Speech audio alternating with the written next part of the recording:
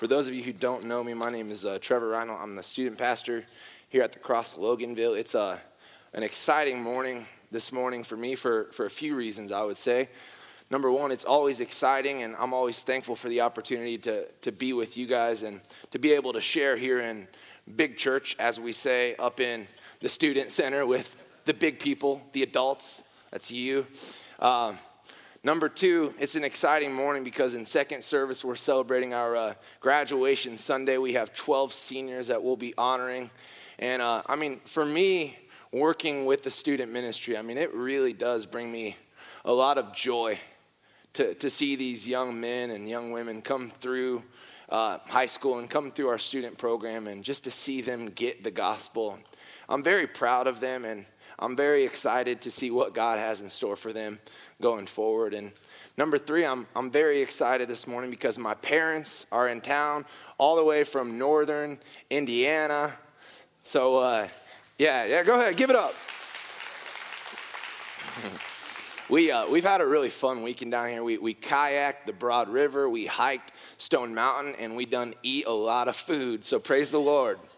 I'm good to go this morning. I think they would probably tell you after a long, brutal Indiana winter that Loganville, Georgia never looked so good. Amen, somebody? So now we just got to pray collectively that they would finally come to their senses and move down south. Come on now, we're believing it. So this morning we'll continue in the series Tim launched a few weeks ago called Coming Clean in our study through Psalm 51. Our topic of study this morning will be cleansing. The title of today's message I've taken right from the text is called Whiter Than Snow. So look at your neighbor and say, whiter than snow. So a few weeks ago, I read a passage from a book called Letters to Greco by a Greek author whose name I can't even pronounce, but the author tells a story of an old man lying on his deathbed. In these last few days of this man's life, he's overcome with guilt, shame, and remorse over the sinful life that he had lived for so many years and all the people that he had hurt along the way. This man, during the last few years of his life, had trusted Jesus, but at this point, he wasn't really convinced that God could possibly accept him. As the story goes, the man dies, and there he stands naked, trembling before the Lord as his judgment awaits. Suddenly, Jesus Christ himself pulls out this big bowl of aromatic ointment. He dips a sponge into the ointment. He touches the man in an instant, washing him clean of all his filth and all his guilt. And then Jesus Christ himself, with great tenderness, looked the man in the eye, and he said to him, "Don't bother me with that stuff anymore. Now come in and play." I don't know about you, but I amen that. That was big for me. When I read that myself, it really hit me hard. And it got me asking myself the question over these last few weeks. Does God really care about my past as much as I do? Think about that. Think about it.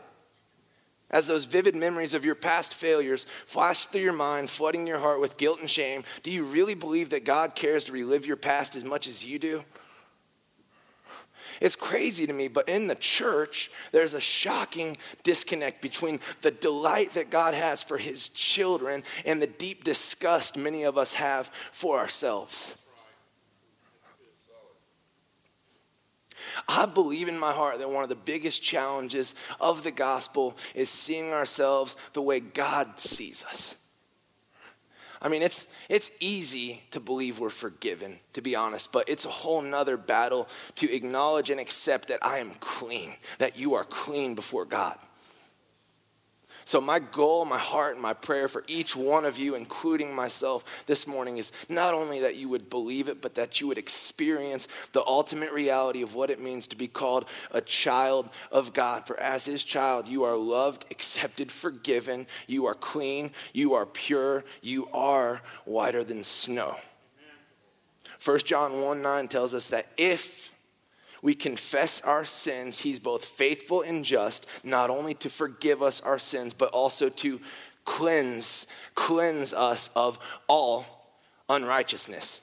which tells me confession, as Tim laid out so beautifully last week, confession is not just an acknowledgement of our sin, but also an appeal for God's cleansing mercy.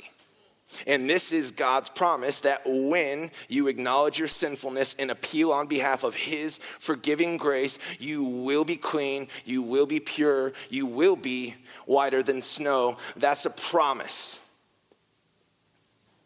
So what I want to do this morning is basically just lay out a sort of three-part appeal for cleansing. I'm going to go right back into Psalm 51 and read from verses 5 to 10. The scripture and the notes are in your bulletin so that you can follow along. But before we dive into the word, I want to lift it up. So Jesus, man, we just come before you. Many of us very humbled. Myself, very humbled. As we just consider how great you really are, how good you really are, and how small we really are. But the ultimate reality of the gospel that while we were yet sinners, God demonstrated his own love for us by sending his son Jesus to die on our behalf. You cry out on the cross, it is finished. But for many of us, we're not living in that reality. It's not finished. We're still performing. We're still trying. We're still striving. Ultimately, we cannot come to see ourselves as you see us. For some of us, we're pretending. We're playing the part. We're concealing. We're hiding and covering up. I pray that by your Spirit, you would convict us deep within, that your light would pierce through the darkest places, the hidden places of our hearts, that you would illuminate and expose those places, and that we would have to bring it all into the light this morning, and that we would find healing, that we would find forgiveness, that we would find cleansing, that we would find restoration and renewal. In Jesus' name. And everybody said, Amen. So Psalm 51, starting in verse 5. I'm going to read a few verses. This is in your bulletin. David says, "Behold, I was brought forth in iniquity, and in sin did my mother conceive me." Verse 6, "Behold, you delight in truth in the inward being, and you teach me wisdom in the secret heart." Verse 7, "Purge me with hyssop, and I shall be clean. Wash me, and I shall be whiter than snow. Let me hear joy and gladness. Let the bones that you've broken rejoice." Verse 9, "Hide your face from my sins, and blot out all my iniquities." And verse 10, "Create in me a clean heart, O God, and renew a right spirit within me." So here's the first part of this appeal. Number one, accept your depravity. Accept your depravity. Some of us are like, what does depravity even mean? It's a word we throw around in church, but depravity basically is a term that the Bible uses to describe our spiritual condition. The reality that sin has corrupted you and I at every level, and as a result, we are spiritually bankrupt in desperate need of rescue. But you see here in verse 5, David says, "I was brought forth in iniquity, in sin my mother conceived me." He's basically saying that from the very moment I was born, as Tim said last week, I was bent out of shape. I was bent towards sin. But you see, in accepting his depravity, David identifies the source. You too must identify the source. Do we have any parents in here this morning? A few of y'all. So I'm not a parent yet, praise the Lord. But I've learned, some lessons in my limited experience in dealing with kids. And one thing I've observed is that, you ever notice that you don't have to teach a kid to do what's wrong, but what's right? Think about it. Like, my parents didn't have to sit me down one day and say, "Trevi, we're going to teach you a lesson this morning. Today we're going to teach you how to lie." I don't know about you as a kid, but I just lied. I was a terrible liar, and I always got caught, but I just lied. Or think about it. My parents, they didn't have to sit me down and say, "Trevi, today we're going to teach you how to be selfish." No, I was just selfish. Those were my toys, and whether or not I was using them was irrelevant. They were mine. Y'all ever notice, nobody had to teach you the word mine? You just knew it, mine. So here's the conclusion. We're all jacked up. Like David, from the very moment we were born, we were bent towards sin. But in verse 5, David removes the mask. He goes straight to the source, confessing that I've been infected with this disease called sin since the very moment I was born. Understand, this is not a statement of justification. It is a statement of ownership. David owns it.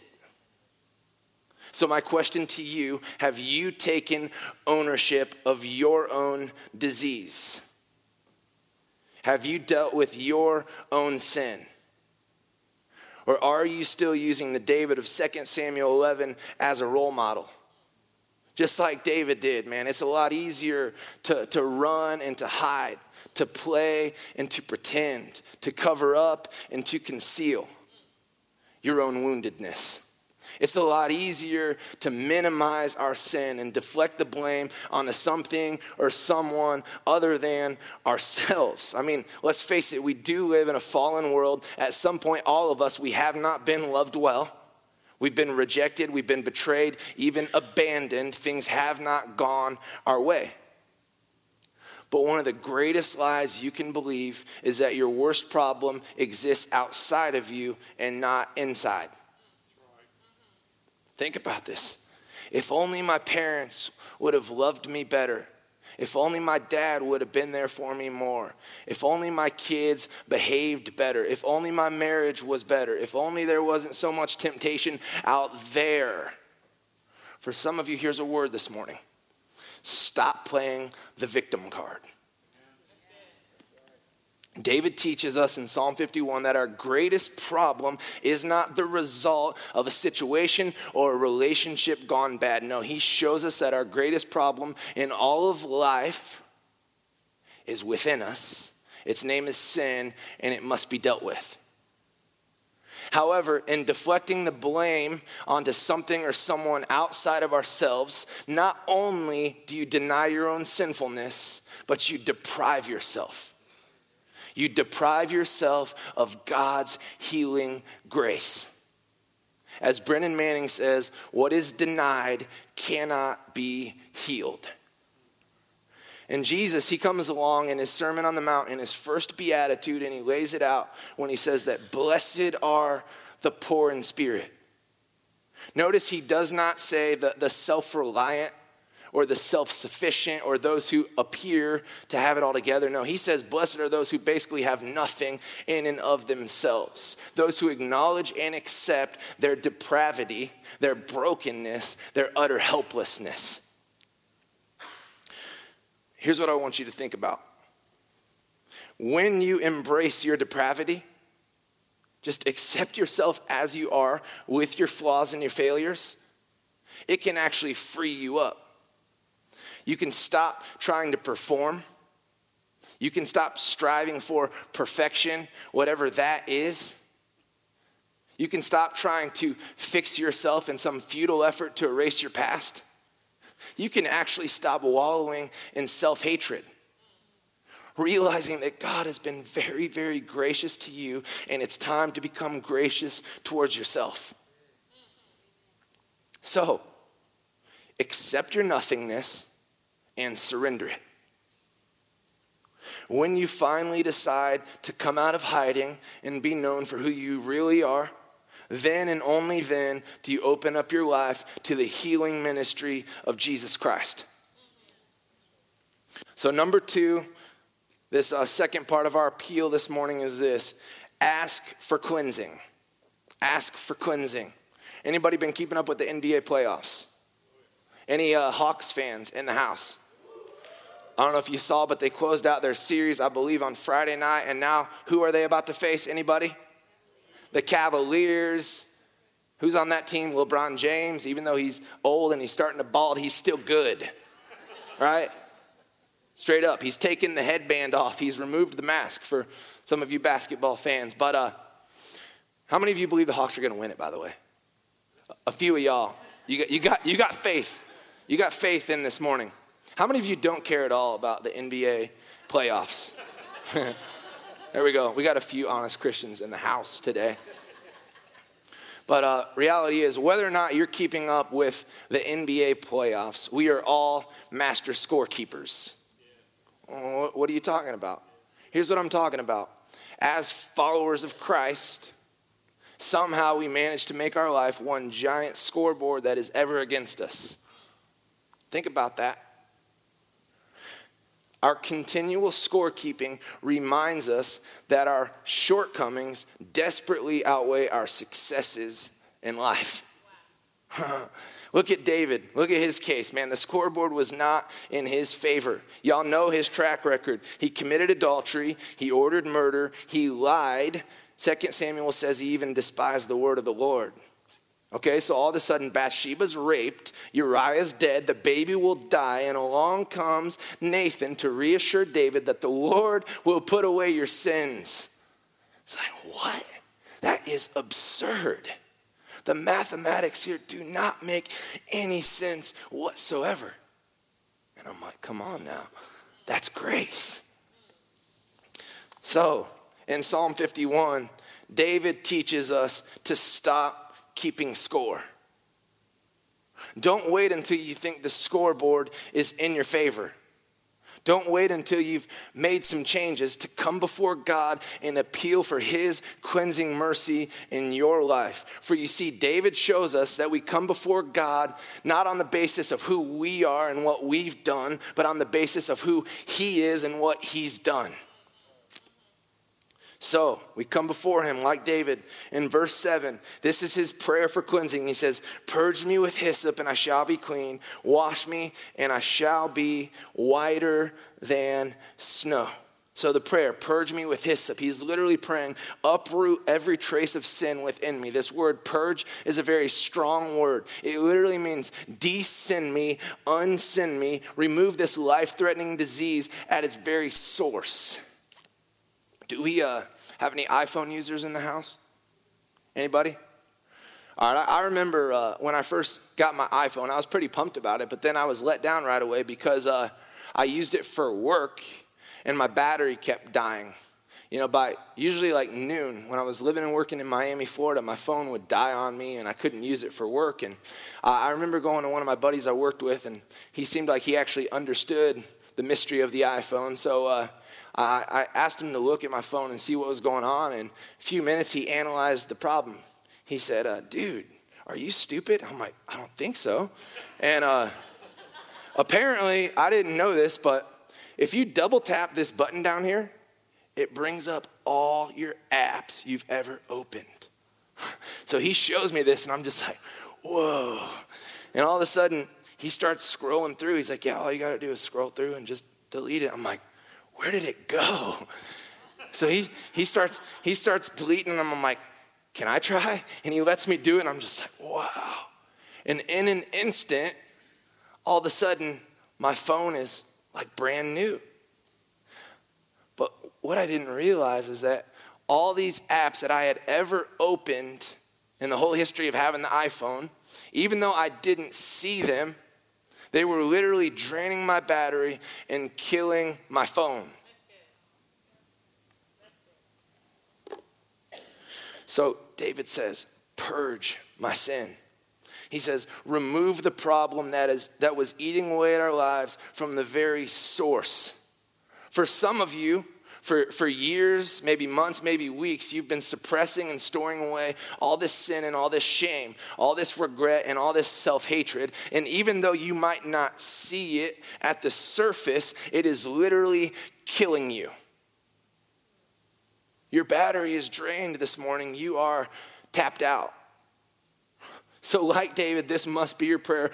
Purge me, literally de-sin me from the very root.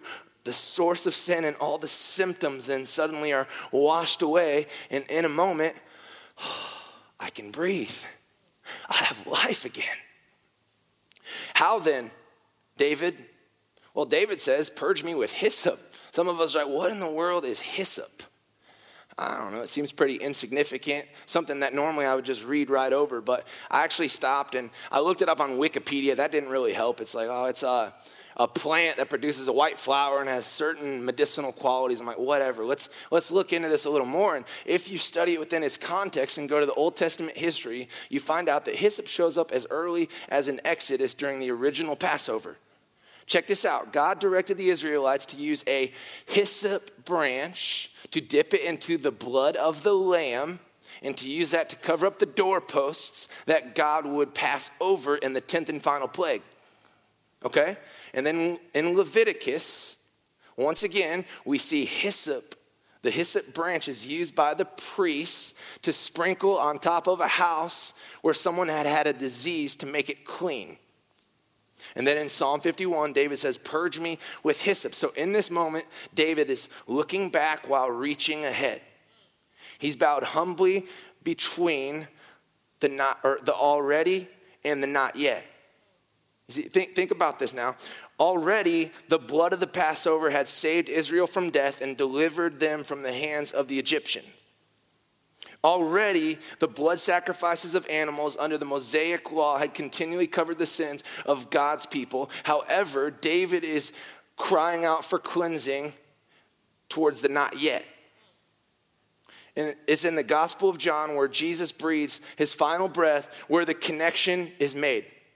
John 19:28 says, after this, Jesus, knowing that all was now finished, said to fulfill the scripture, I thirst. A jar full of sour wine stood there, so they put a sponge full of the sour wine on a hyssop branch and held it to his mouth. When Jesus had received the sour wine, he said, it is finished. So it is finished. Some 1,000 years before the cross, David uses this prophetic picture of hyssop, looking forward to the moment where the not yet would become the it is finished. David understood good and well that the law of Moses could not do it. Each sacrifice served as just a temporary covering. However, he knew that the law was just a shadow of something greater to come.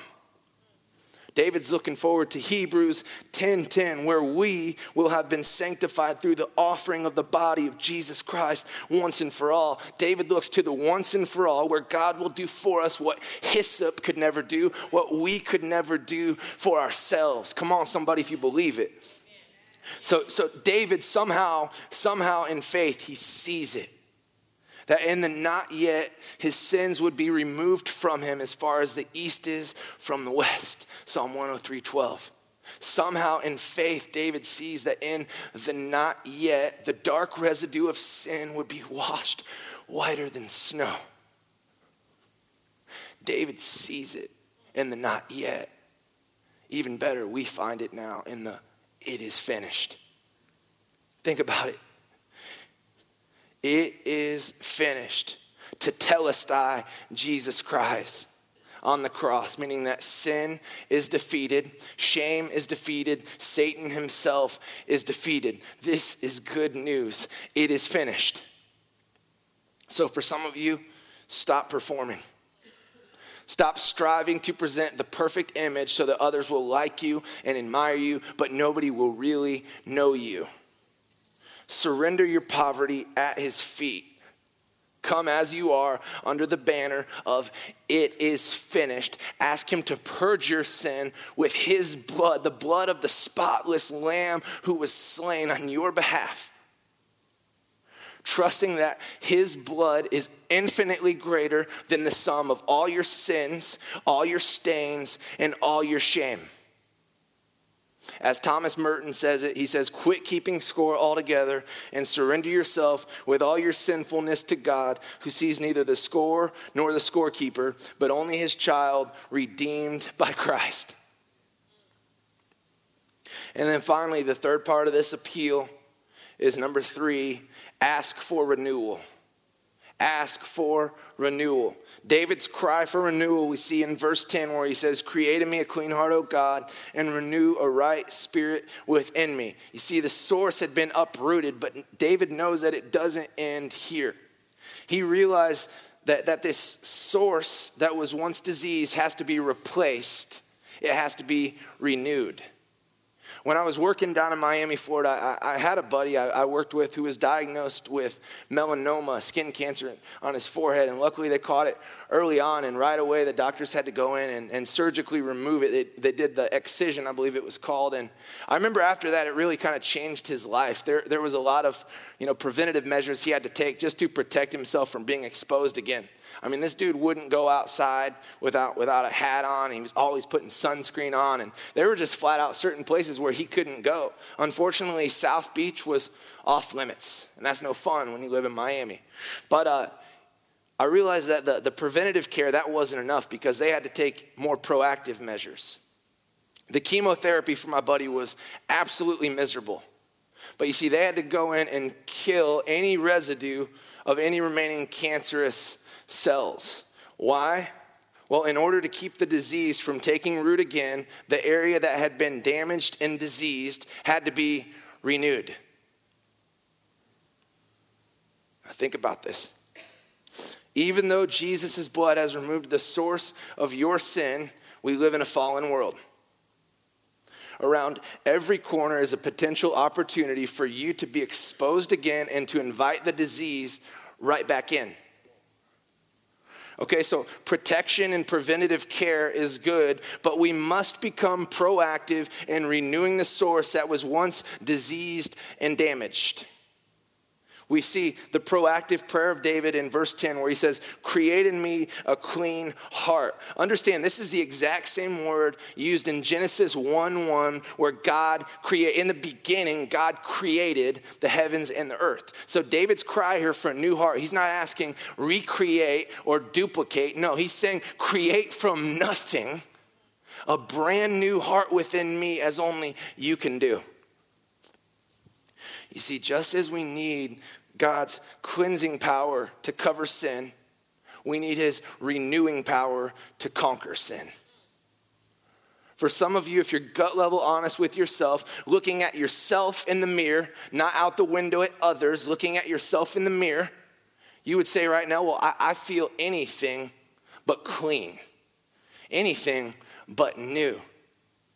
You would say, well, right now, my life seems to be defeated by sin and temptation. I'm immobilized by shame and self-hatred. I'm crippled by fear and insecurity. I'm haunted by those vivid memories of my past failures. The disease has taken root again, and rather than confessing it, you choose to conceal it. So like David, our request must be for the renewal of the source. Notice David does not cry, "Help my eyes with temptation," or "Help my mind with lustful thoughts," or "Correct my sinful behavior." David never even mentions sexual sin in this psalm, even though that's what started it all. No, he goes to the very heart of the matter, which is the heart. He goes to the source. He says, "Create in me a clean heart," understanding that once God has a hold of your heart, he'll get a hold of your will and your desires. He'll get a hold of your mind and your thoughts and your emotions. He'll get a hold of your eyes and of your hands. You see, David knows that he's been forgiven, that he's been cleansed, but David is passionately committed to being changed by God. David is not okay with the old liar, the old cheater, the old deceiver, the old manipulator. You see, all of us, we would agree, we have a desire to be forgiven, a desire to be changed. But my question to you this morning as we close is this: are you passionately committed to being changed by God? If so, then come out of hiding. Stop living a lie. Ask God for a new start. He is a God of boundless grace. Cry out like David that he would give you a new heart, a brand new heart created from nothing. Become a child, poor in spirit, pure in heart, one who sees God for who he really is. And if you'll begin to see your life through the lens of his blood, then and only then will you see yourself as you really are. A child of God, loved, accepted, and forgiven, clean, new, and pure. You are whiter than snow.